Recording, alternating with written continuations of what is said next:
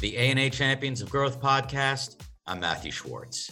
Advancing diversity, equity, and inclusion is perhaps the biggest challenge facing the marketing and advertising industries. Both brands and their agencies must adapt to accelerating changes in society so their companies more accurately reflect what the country looks like, and they have a more accurate pulse on their audiences. According to the U.S. Census, the nation will become minority white by 2045.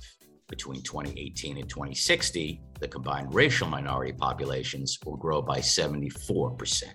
There are also major changes sweeping throughout society regarding gender equality and identity, as more and more people move beyond the binary and traditional definitions of gender, particularly among younger generations. Amid the constant swirl of change, the marketing and advertising industries are now more diverse than ever. There's definitely been progress throughout the field, but as Alicia Enciso, CMO of Nestle USA and Vice Chairman of AIM's Board of Directors, says in the introduction to the diversity report we're about to discuss, there's still a long way to go. But there's also ample opportunity for brands to expand their aperture when it comes to consumer engagement. Here to talk about the findings from the latest A&A study on diversity, as well as how CMOs and brand managers create a strategic framework for diversity, equity, and inclusion are Natasha Miller Williams, Head of Diversity and Inclusion at food company Ferrara, whose brands include Juji Fruits, Sweet Tarts, and Nerds, and Bill Duggan, Group Executive Vice President at the A&A. Bill is also the lead author of the diversity report, which is based on the responses from 3 separate A&A data sources. Welcome to you both. Bill, I'd like to start with you. And if you could talk to the purpose of this research, the survey methodology, and the 3 data sources referred to just a moment ago. Yeah, also, Matthew, thank you for inviting me to be one of your guests here today. So there's that great line in the marketing industry. I've heard it throughout my career. You can't manage what you don't measure. Again, you can't manage what you don't measure. So the purpose of this research that is now in its 4th year is to measure the diversity of the marketing teams of A&A member companies. When I say measure the diversity, it's the gender diversity as well as the ethnic diversity, and see how things are improving or not. Really as basic as that. So again, our report is called a diversity report for the advertising marketing industry. We first did it in 2018. So in 2021 was the 4th such study. And there's 3 data sources. So one data source is we've gone to the A&A Board of Directors and select member companies. And we've asked them to fill out a grid detailing the ethnic and gender diversity of their marketing department employees. 61 companies gave us that information this year, including Ferrara. That's how I got to know Natasha, totaling almost 17,000 marketers. So again, by 5 different job levels, they tell us the gender and ethnic makeup of their respective marketing departments. The second data source is we look at A&A overall membership. When people create an account at A&A, we give them the option of providing us their gender, ethnicity information. And we have that information for about 30,000 individuals. So that's the second, so the overall A&A membership. And third, we've looked at A&A member company CMOs. So the gender and ethnic diversity of the CMO or the CMO equivalent at almost 900 A&A member companies. So looking at all of that information, those 3 studies, and there is some overlap, but it paints a pretty consistent picture of the ethnic and gender diversity of the marketing departments at A&A member companies. Okay, and with the latest study, Bill, what do you see as the most salient, most encouraging aspects in terms of the progress the industry is making?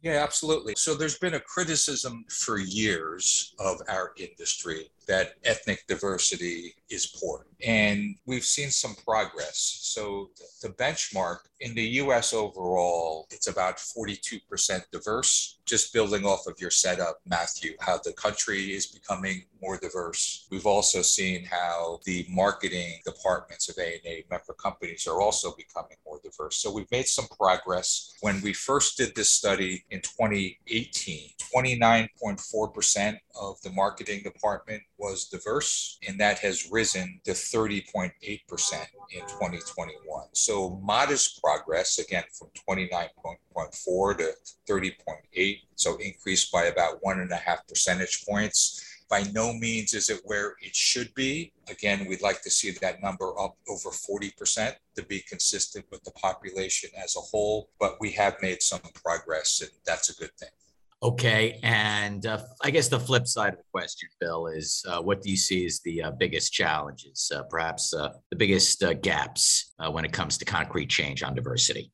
I think the gaps in particular have been in getting more African American, Black, and Hispanic Latinos into the industry, in particularly at the more senior levels of the marketing industry. So if we look at other ethnic groups like Asian indexes very well. Almost 12% of the ANA member company workforce is Asian, and that indexes against the Asian population, which is about 6% of the total population. So Asian does well, but African American is about 14% of the US population, but only about 7% in the ad industry. Hispanic is about 18% of the population, but only about 9% in the ad industry. Natasha, wanted to bring you in, and can you give us the big picture on how Ferrara is approaching diversity strategically? Yeah, absolutely. And thank you so much for the inclusion, Matthew and Bill. And thanks for including us in the report, the opportunity to talk about our DE&I Council. Bill, we were very grateful for that as an organization. So yeah, I can absolutely talk about the big picture for Ferrara and how we're approaching diversity strategically. Ferrara's been on our DE&I journey for just over 2 years. I'm the first person in this role. And I love the quote that you mentioned, Bill, like you can't manage what you don't measure. And I am 100% like a data nerd at heart. I spent the first 10 years of my career in client service, pretty much a marketing research analyst. And so that pretty much is at the core of what we're doing at Ferrara, which is really focusing on a data-led approach and systemic changes to integrate DE&I into the company and into our HR priorities. So we've got to believe that you got to embrace D&I, that is essential to mission, vision, values. I don't believe that's unique from other organizations, and really enabling our employees to reach their potential to do their best work. What was perhaps powerful for us is the timing of the launch of our work relative to this global pandemic. So, we were just out of the gate with getting our DE&I mission, vision, and priorities off the ground just a few months before the global lockdown. And so that really helped us to focus on what matter and how we would set those goals. So we've got 3 multi-year priorities. They're people, product, and purpose. And so to briefly describe them, people is about making sure that we focus on our employees, their needs, first of all, listening to our employees and having an organization that represents the marketplace. The second product is understanding and serving our very diverse consumers. And then purpose is living our values in our diverse communities and right in our backyard. Ferrara is headquartered in Chicago. So very simply, people, product, purpose, that's informed our goals that we set every year. And as far as those goals and those 3 elements you mentioned, what role does marketing play in these efforts collectively? And as marketing relates to other departments in-house in terms of collapsing the silos in order to boost success? When we think about CPG and our Ferrara's Chief Marketing Officer, Greg Guidotti, he talks about this in such a brilliant way because he talks about how marketing has a role in closing the diversity gap in CPG, and how CPG products play such an important role in diversity overall because CPG products are in every home. Everyone is buying a consumer packaged good, and how we can have such an important role in representing the nation's diversity within our organizations. And so that really is a guiding light when we think about the role that we play, the diverse representation in our companies, in our management teams, et cetera. And so we found that it's really important to have marketing representation in that our first ever DE&I council. And that's what was featured in the ANA case study that was published several months ago. And it helped to break down silos across all of our departments when we launched that DE&I Council. So we had 45 members of our organization. It included every member of our executive team, including our CEO himself, who was the chair. So we had HR, sales, operations, finance, you name it. All of the departments working collaboratively across 6 different work streams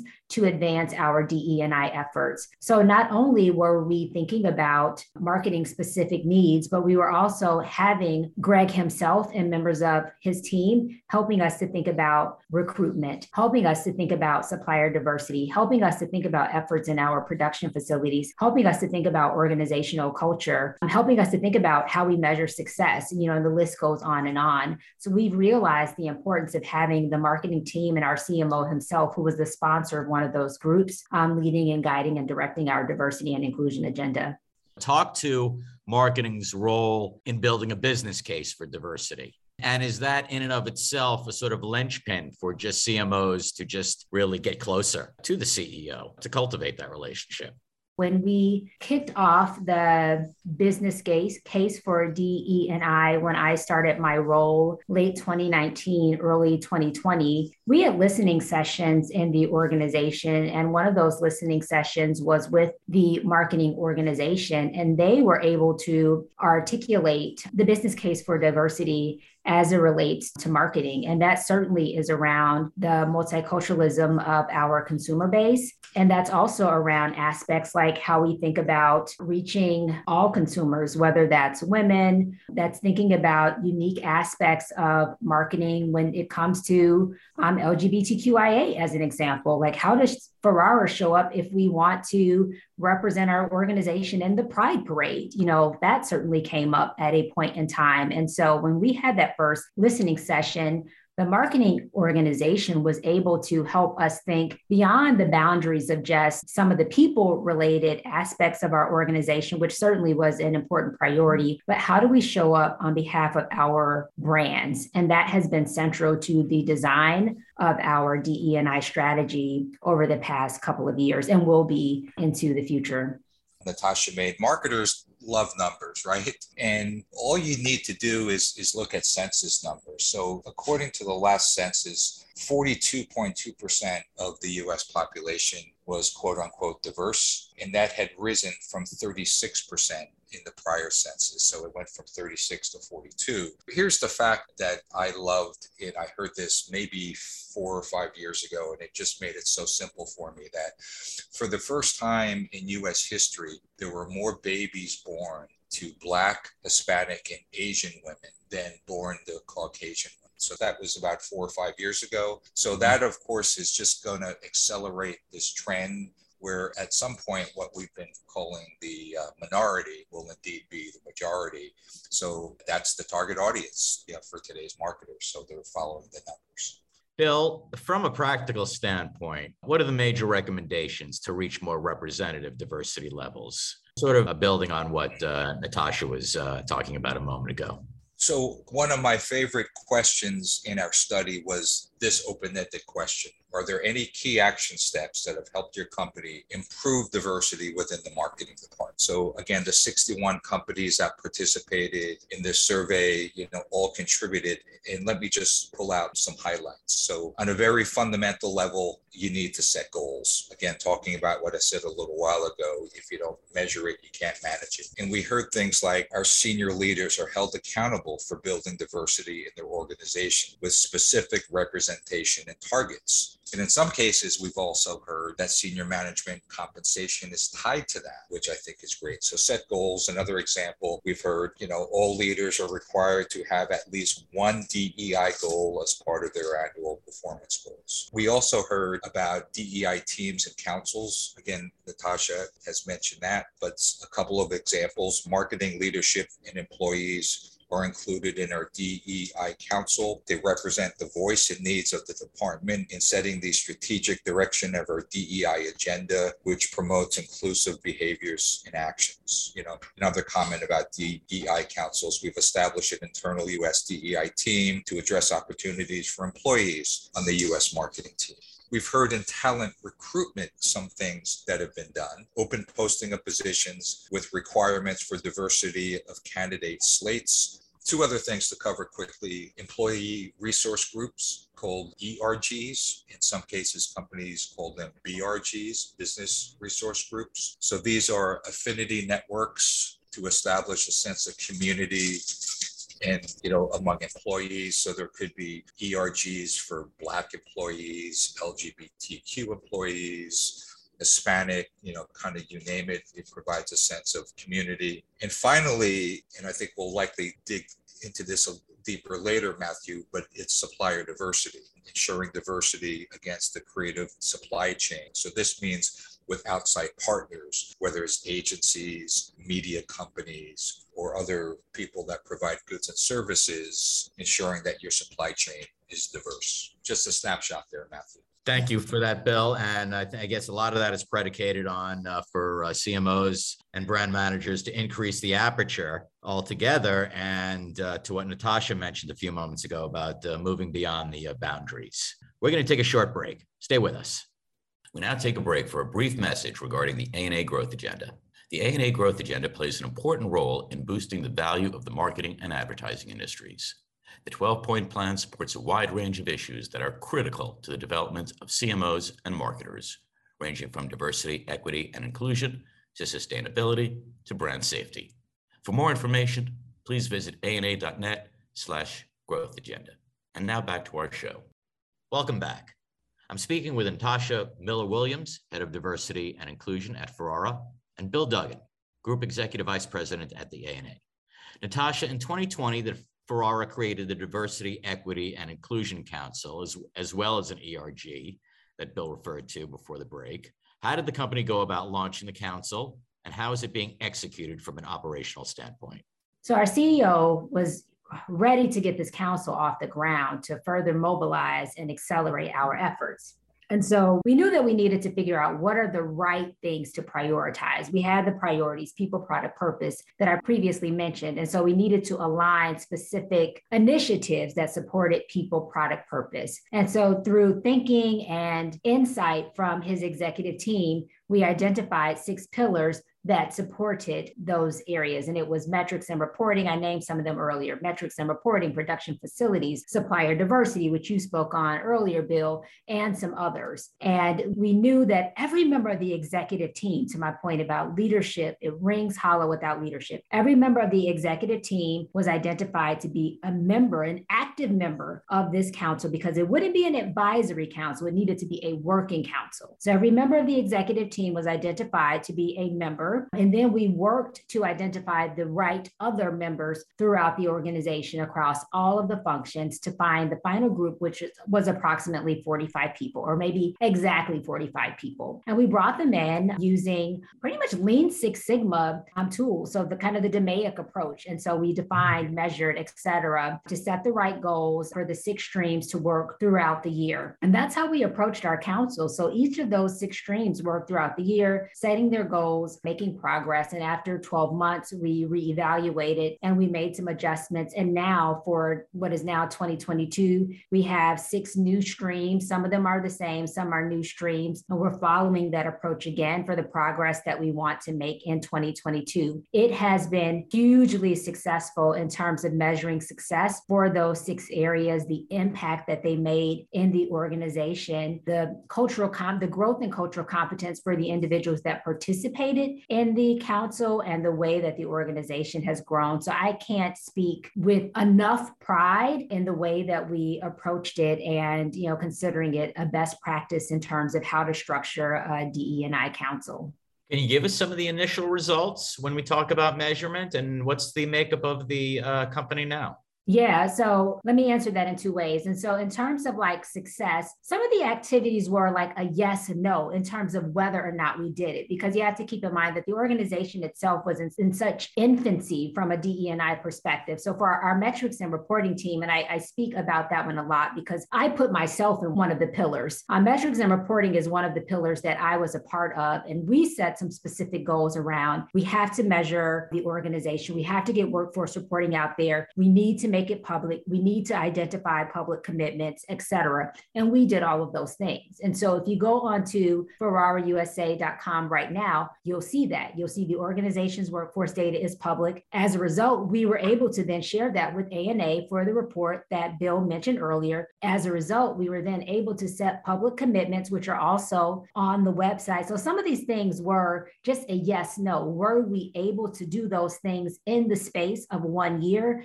as an organization that had just started its DE&I journey? One of our other streams was community and engagement. Can we, as a new organization, identify the right partners at a national level and at a local level right here in our backyard of Chicago? Yes, no. We were able to identify those partners. We were able to create a rubric that allows us to have as little subjectivity as possible in how those partners are identified and how we track progress and define success with those partners. Yes, no, we were able to do that. And now to answer the second part of your question for 2022, we are creating a scorecard that measures success in a different way in terms of tracking progress quarter by quarter, in terms of how the pillars will identify progress beyond just a yes, no, because it's not as activity based anymore, if that makes sense. And Bill, I'd like you to get to elaborate a little bit on the work the ANA is doing in supplier diversity.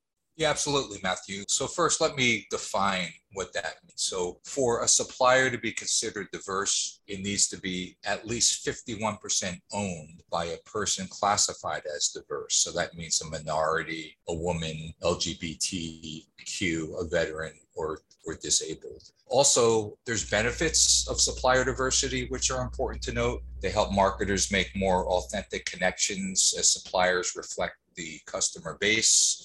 They provide new channels for ideas, goods, and services. They provide supplier diversity, helps provide a positive impact for the community in which suppliers are located. And finally, it's a force against racial inequality and equity to eliminate systemic investment inequalities in the media and creative supply chain. So we've been on this supplier diversity journey at ANA for probably 2.5 years. We did some initial research in the year 2020, a follow-up in 2021. What marketers are looking to do is increase their investment in Black-owned companies, Hispanic-owned companies in particular. We've been helping. We know that one of the key challenges of supplier diversity in the marketing and advertising space is the simple it may seem, of finding the diverse suppliers. So we have curated a list of what we call certified suppliers, certified by an outside organization like the National Minority Supplier